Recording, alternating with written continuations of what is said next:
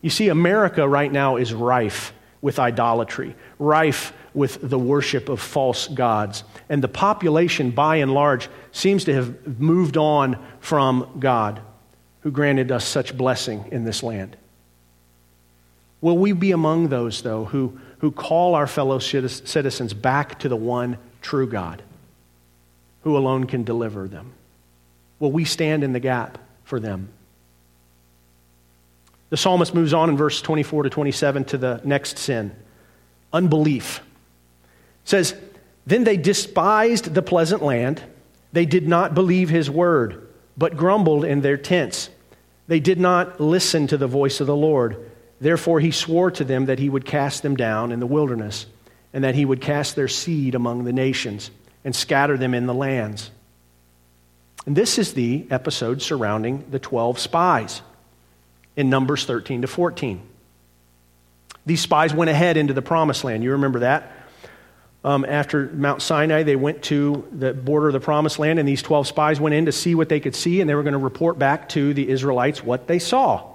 And so God had told them that he would grant them success in going into the land and defeating the evil inhabitants that were there and taking the good land for their own. God promised them. He promised them that he would accomplish this for them. Two of the spies, Caleb and Joshua, came back with a good report and faith in their God to give what he promised them. The other 10, though, came back with a mixed and doubting message. Yeah, it's a good land, but the giants are there, the Nephilim, and we look like grasshoppers to these guys. They're so big. There's no way we can defeat them. They didn't believe. And so they discouraged the people, and they caused them to doubt and disbelieve the promises of God. And look at what the psalmist says. But they grumbled in their tents. This is in privacy. God knows what we think in our hearts and our minds. He knows whether or not we truly trust him. Hebrews 3:12 says this, "Take care, brethren, that there not be in any one of you an evil, unbelieving heart that falls away from the living God." In Mark 9, there's a despairing and doubting father of a demon-possessed child who got a chance to speak to Jesus. You guys remember this little episode? And he said to him, "But if you can do anything, take pity on us and help us." And Jesus said to him, If you can, all things are possible to him who believes." Now, the Israelites on the border of the promised land had a monumental task before them, but it was one in which they were promised success by Almighty God. And they bagged it because of their unbelief.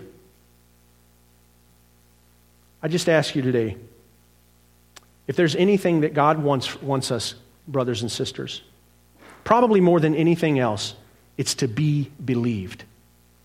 Do you believe God? Do you believe? It was when Abraham believed God that it was credited to him as righteousness. Have we stopped believing that God loves this land and the people in it? I think back to November and the ballot initiative that was a blow to us. And I think of that amendment that passed in Ohio's Constitution, and I think, did the victory that those who celebrate death, that they won back in November at the ballot box, did it cause us in disbelief to abandon the cause of the abolition of abortion? Or do we still believe it's possible and that God desires that? What were we saying in our hearts as we laid in the privacy of our tents in those moments? Were we overwhelmed with doubt and despair? Or do we believe yet still that God can restore?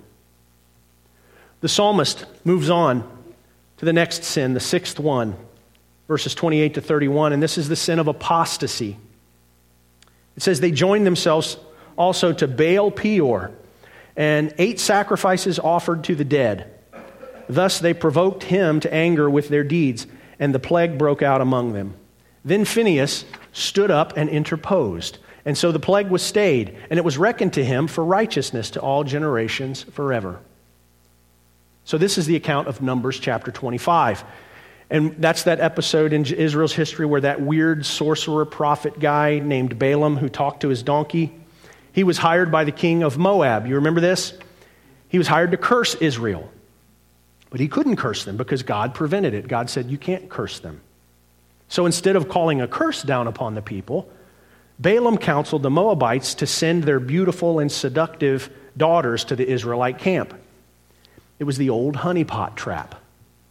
And it's so effective. It works still to this day. It worked in that instance. The young men of Israel, before you knew it, were engaging in inappropriate sexual relationships with these women and eventually even engaged in their pagan practices, offering sacrifices to the dead, ignoring God's explicit commands for purity and singular devotion to Him. And God again sent a plague for punishment. And that plague was not lifted until the man Phinehas, which was the grandson of Aaron, rose up with zeal for God's honor and glory. And he slew two flagrant and brazen perverts, really, who were committing wickedness right in the midst of the camp. But God commended Phinehas' decisive action, and he blessed Phinehas for generations. God's wrath was terminated because of Phinehas' decisive action, and that judgment plague was lifted because of what he did. The seventh sin that the psalmist mentions in verses 32 to 33 is insurrection. It says, they also provoked him to wrath at the waters of Meribah, so that it went hard with Moses on their account, because they were rebellious against his spirit. So, he spoke rashly with his lips, it says, to finish out verse 33. So these verses point us back to Numbers 20 and Exodus 17. This is the episode where Moses himself stumbled so that his eventual entry into the promised land was prevented. It was at Meribah that the Israelites became so thirsty that they rose up and pressured Moses so much that he feared for his life. And you can read this in Exodus 17, verses 3 to 4. It says, but the people thirsted there for water, and they grumbled against Moses, and they said, why now have you brought us up from Egypt? Again, they're questioning Moses. Why have you brought us up from Egypt? To kill us and our children and our livestock with thirst. So Moses cried out to the Lord, saying, what shall I do to this people? A little more, and they will stone me. So these people were on the verge of a riotous mob that was going to commit insurrection and overthrow their leader. In some ways, this was similar to Korah's rebellion, but here the people, they don't have a stated ringleader, but they were close to being whipped up into this angry mob and killing Moses. And desperate times certainly can foment civil unrest. But that generation that wandered in the wilderness for 40 years were the ones who committed all 7 of these acts of wickedness that the psalmist confesses, all 7 that we've looked at so far. They were the ones guilty of rebellion, of discontent and ingratitude, of jealousy, of idolatry, of unbelief, of apostasy, and even insurrection, almost insurrection. That generation was not permitted to enter the promised land. You remember this. They were not permitted to go in except for faithful Joshua and faithful Caleb. They were allowed to go.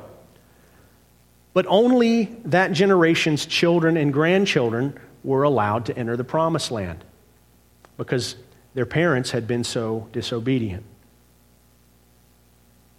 So the next and the last sin in Psalm 106 is the one committed by those who knew and grew up in the blessing of the promised land.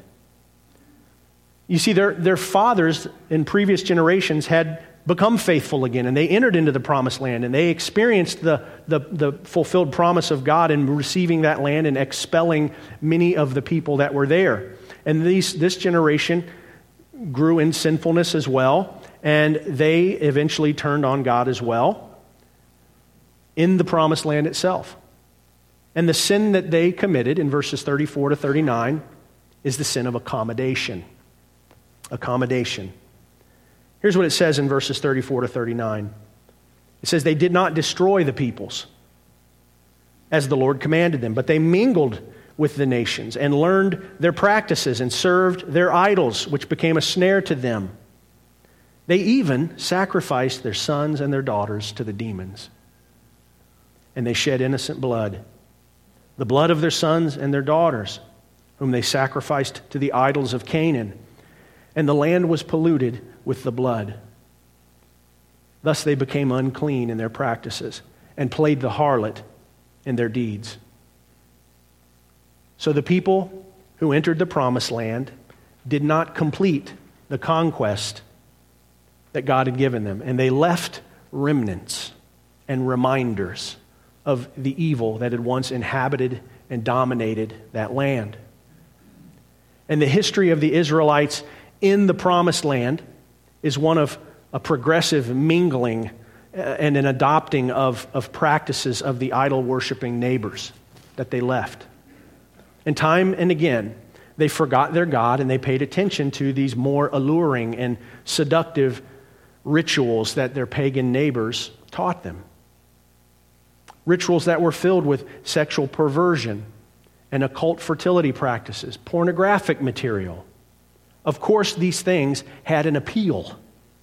They were overwhelmingly tempting to the people.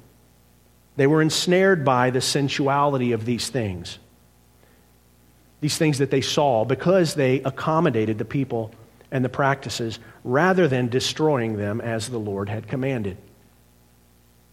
Romans 13, verses 13 to 14 says, "Let us behave properly as in the day, not carousing and drunkenness, not in sexual promiscuity and sensuality, not in strife and jealousy, but put on the Lord Jesus Christ, and make no provision for the flesh in regard to its lust."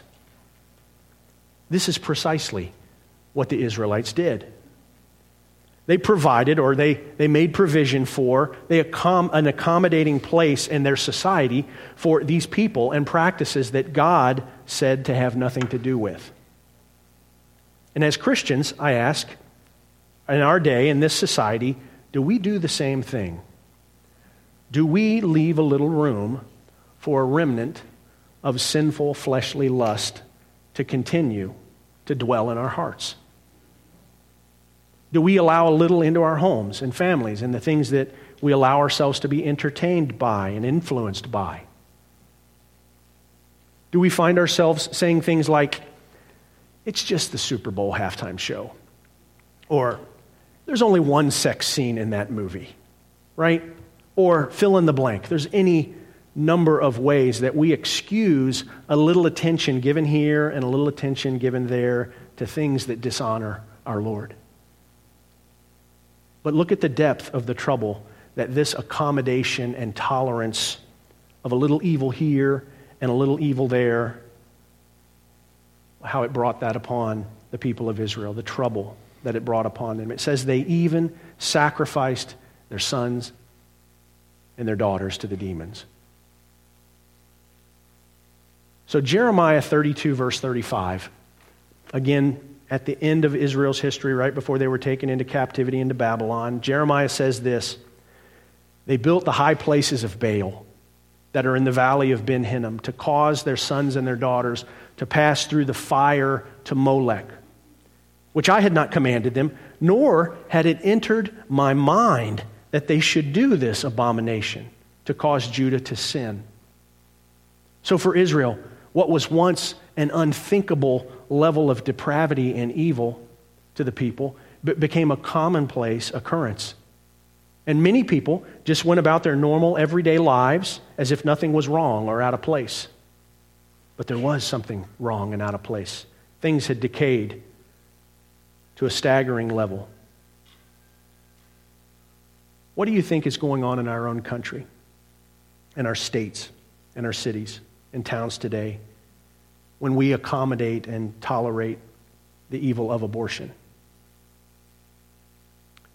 Do you think that the sanitized words that we use for butchering babies, the word abortion, do you think it's any different than the sacrificing of our sons and daughters? Do you think the sophisticated reasons that we use to excuse killing unborn babies is just as justified in some instances? Do you think that makes the demons any less happy than it did when Israel sacrificed their sons and daughters? I mean, after all, whether you sacrifice the child to a statue of Molech, or you sacrifice the child to the idol of self-obsessed comfort to avoid difficulty and hardship in life, it doesn't matter one bit to Satan and his minions. The demons howl and delight at the death of any innocent child by the hands of those who have forgotten who the one true God is. Abortion is nothing less than child sacrifice.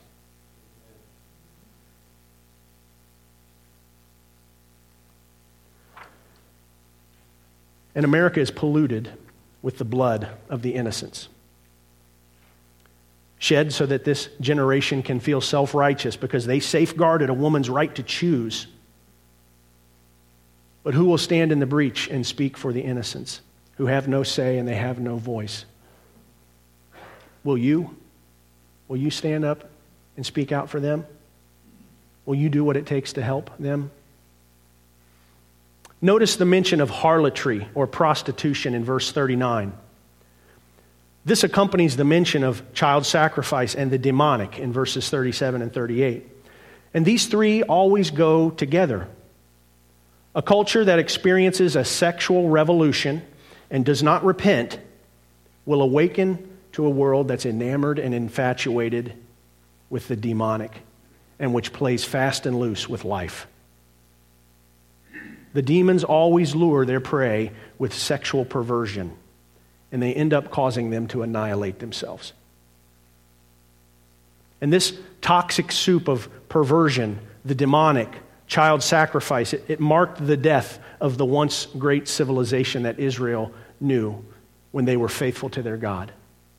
It's the same concoction that marks the death of many civilizations throughout history, and it's the exact same cultural brew that marks our own society today. Perversion, the demonic, sacrifice of the innocent. They're all here. They're all present. This depth of decadence is the final straw before God intervenes in judgment. And this is where we arrive at in the Psalm 106, verses 40 to 43. It's God's judgment. Therefore, the anger of the Lord was kindled against his people, and he abhorred his inheritance. Then he gave them into the hand of the nations, and those who hated them ruled over them. Their enemies also oppressed them, and they were subdued under their power. Many times he would deliver them. They, however, were rebellious in their counsel, and so sank down in their iniquity. There's that slippery slope again. God's patience with a decadent culture has an expiration date. God is a God of anger toward sin. He abhors it. We'd prefer not mention this about God, that he punishes and condemns, that his wrath and his anger are described as a fire that is kindled and that consumes. We don't want to mention this about God, but it's in his word. We need to wrestle with the reality of God's anger toward sin. And I want you to notice the reversal of God's treatment toward his people and the fortune that they experience in this life. After the family of Jacob spent many years in Egypt, they grew into a people and a nation, right? It started off with just 70 people who went there during a famine, but by the time of the Exodus, they were over 1 million strong. It was a people and a nation. And in the beginning of God's dealing with them as a nation, it says back in verse 10, so he saved them from the hand of the one who hated them and redeemed them from the hand of the enemy. Now look what it says in verse 41. There's a reversal. Then he gave them into the hand of the nations, and those who hated them ruled over them. So the God who saved is the same God who gave them over to those who hated them. And I ask, why would a God of great loving kindness do such a thing? Well, it's because God's punishments fit the crime. God's justice is a poetic justice. You see, they were given into the hands that hated them because they as a people had despised their God who had saved them by his own hand. In effect, God was saying, you don't like my hands, the ones that rescued you, fine. How about living under the oppression of these other hands?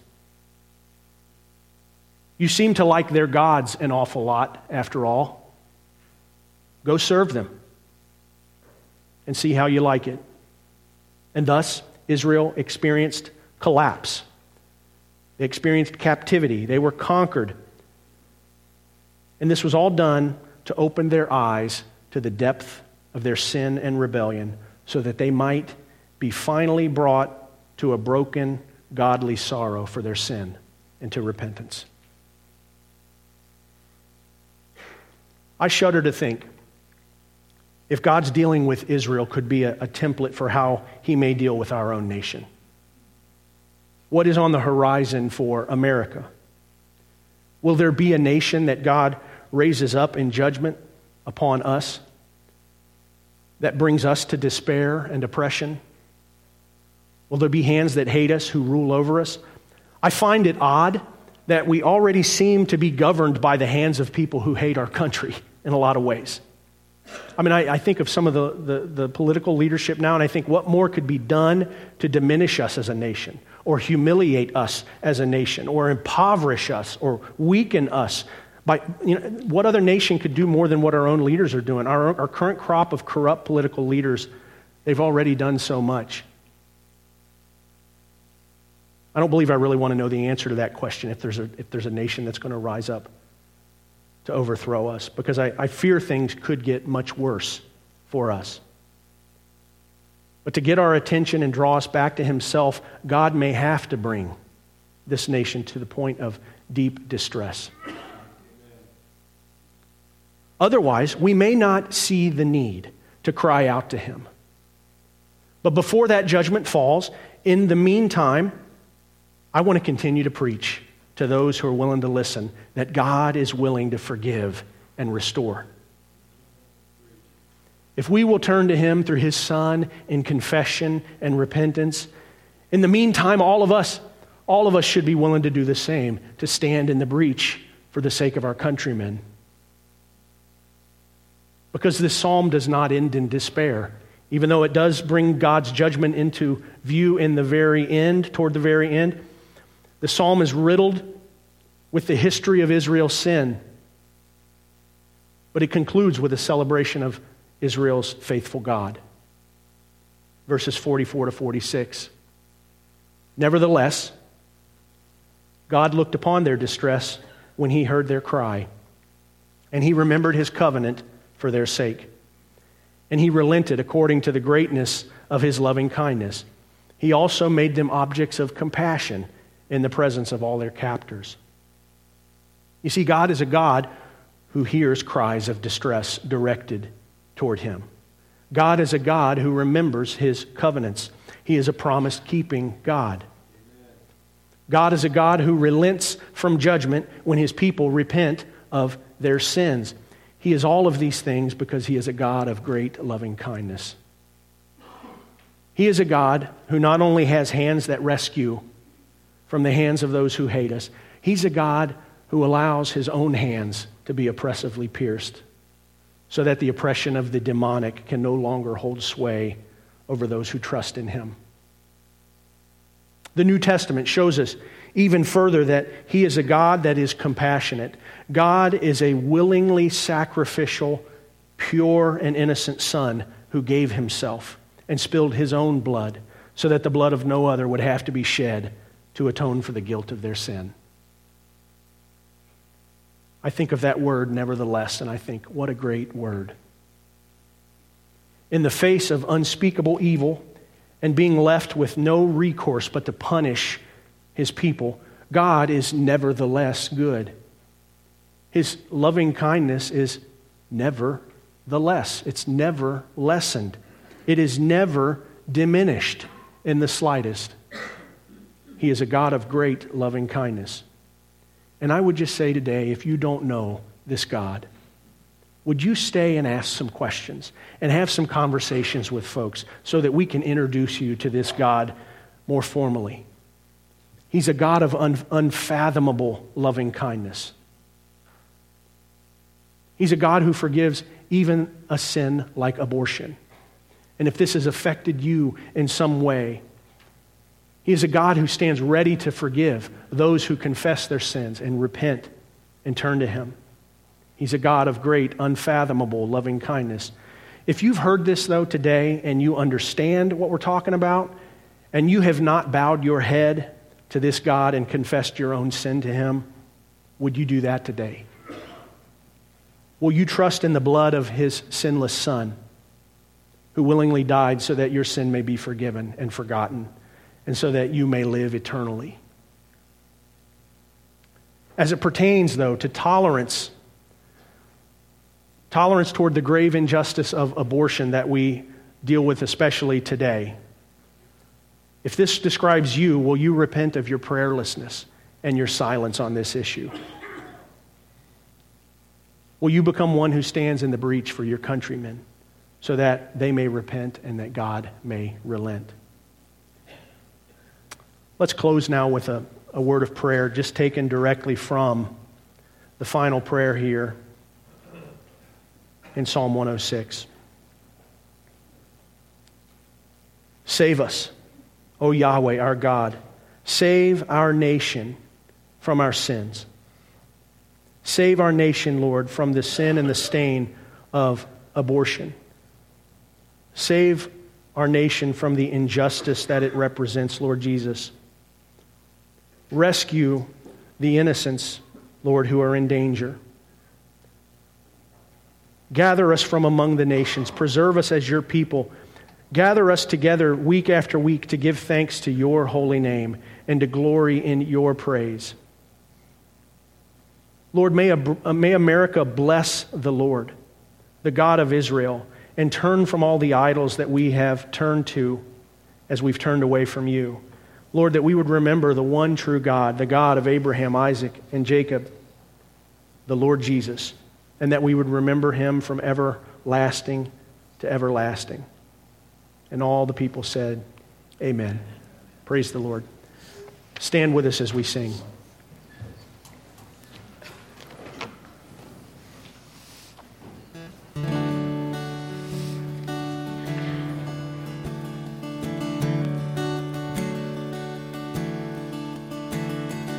Love could remember no wrongs we have done. Omniscient, all-knowing, He counts not their sum. Thrown into a sea without bottom or shore. Our sins, they are many, His mercy is more.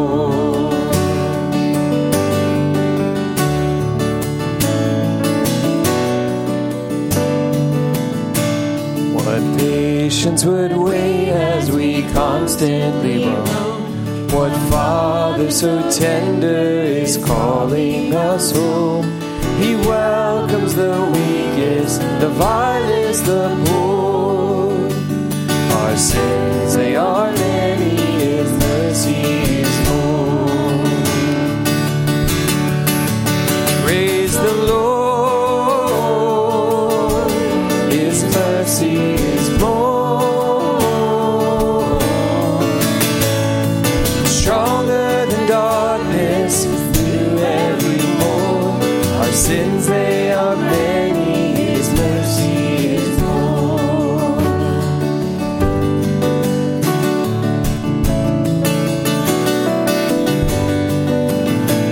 What riches of kindness He lavished on us.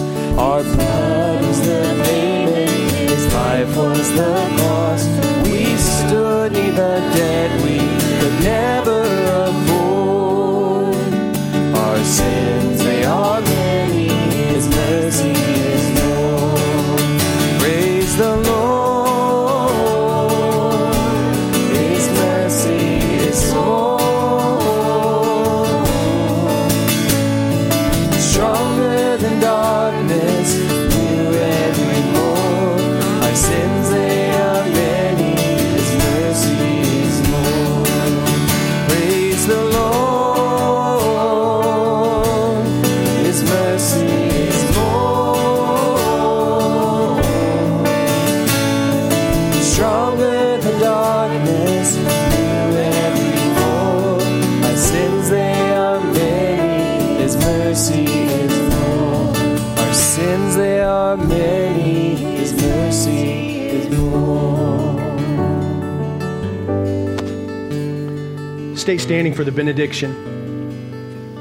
May the God of everlasting kindness, Jesus our Lord and our God, save us. May you as his people in the presence of your fellow citizens who don't acknowledge him yet, give thanks to his holy name and glory in praising him. May he be blessed from everlasting to everlasting.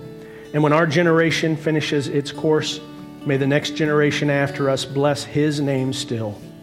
Let all of God's people say, hallelujah. And amen. Depart in his peace.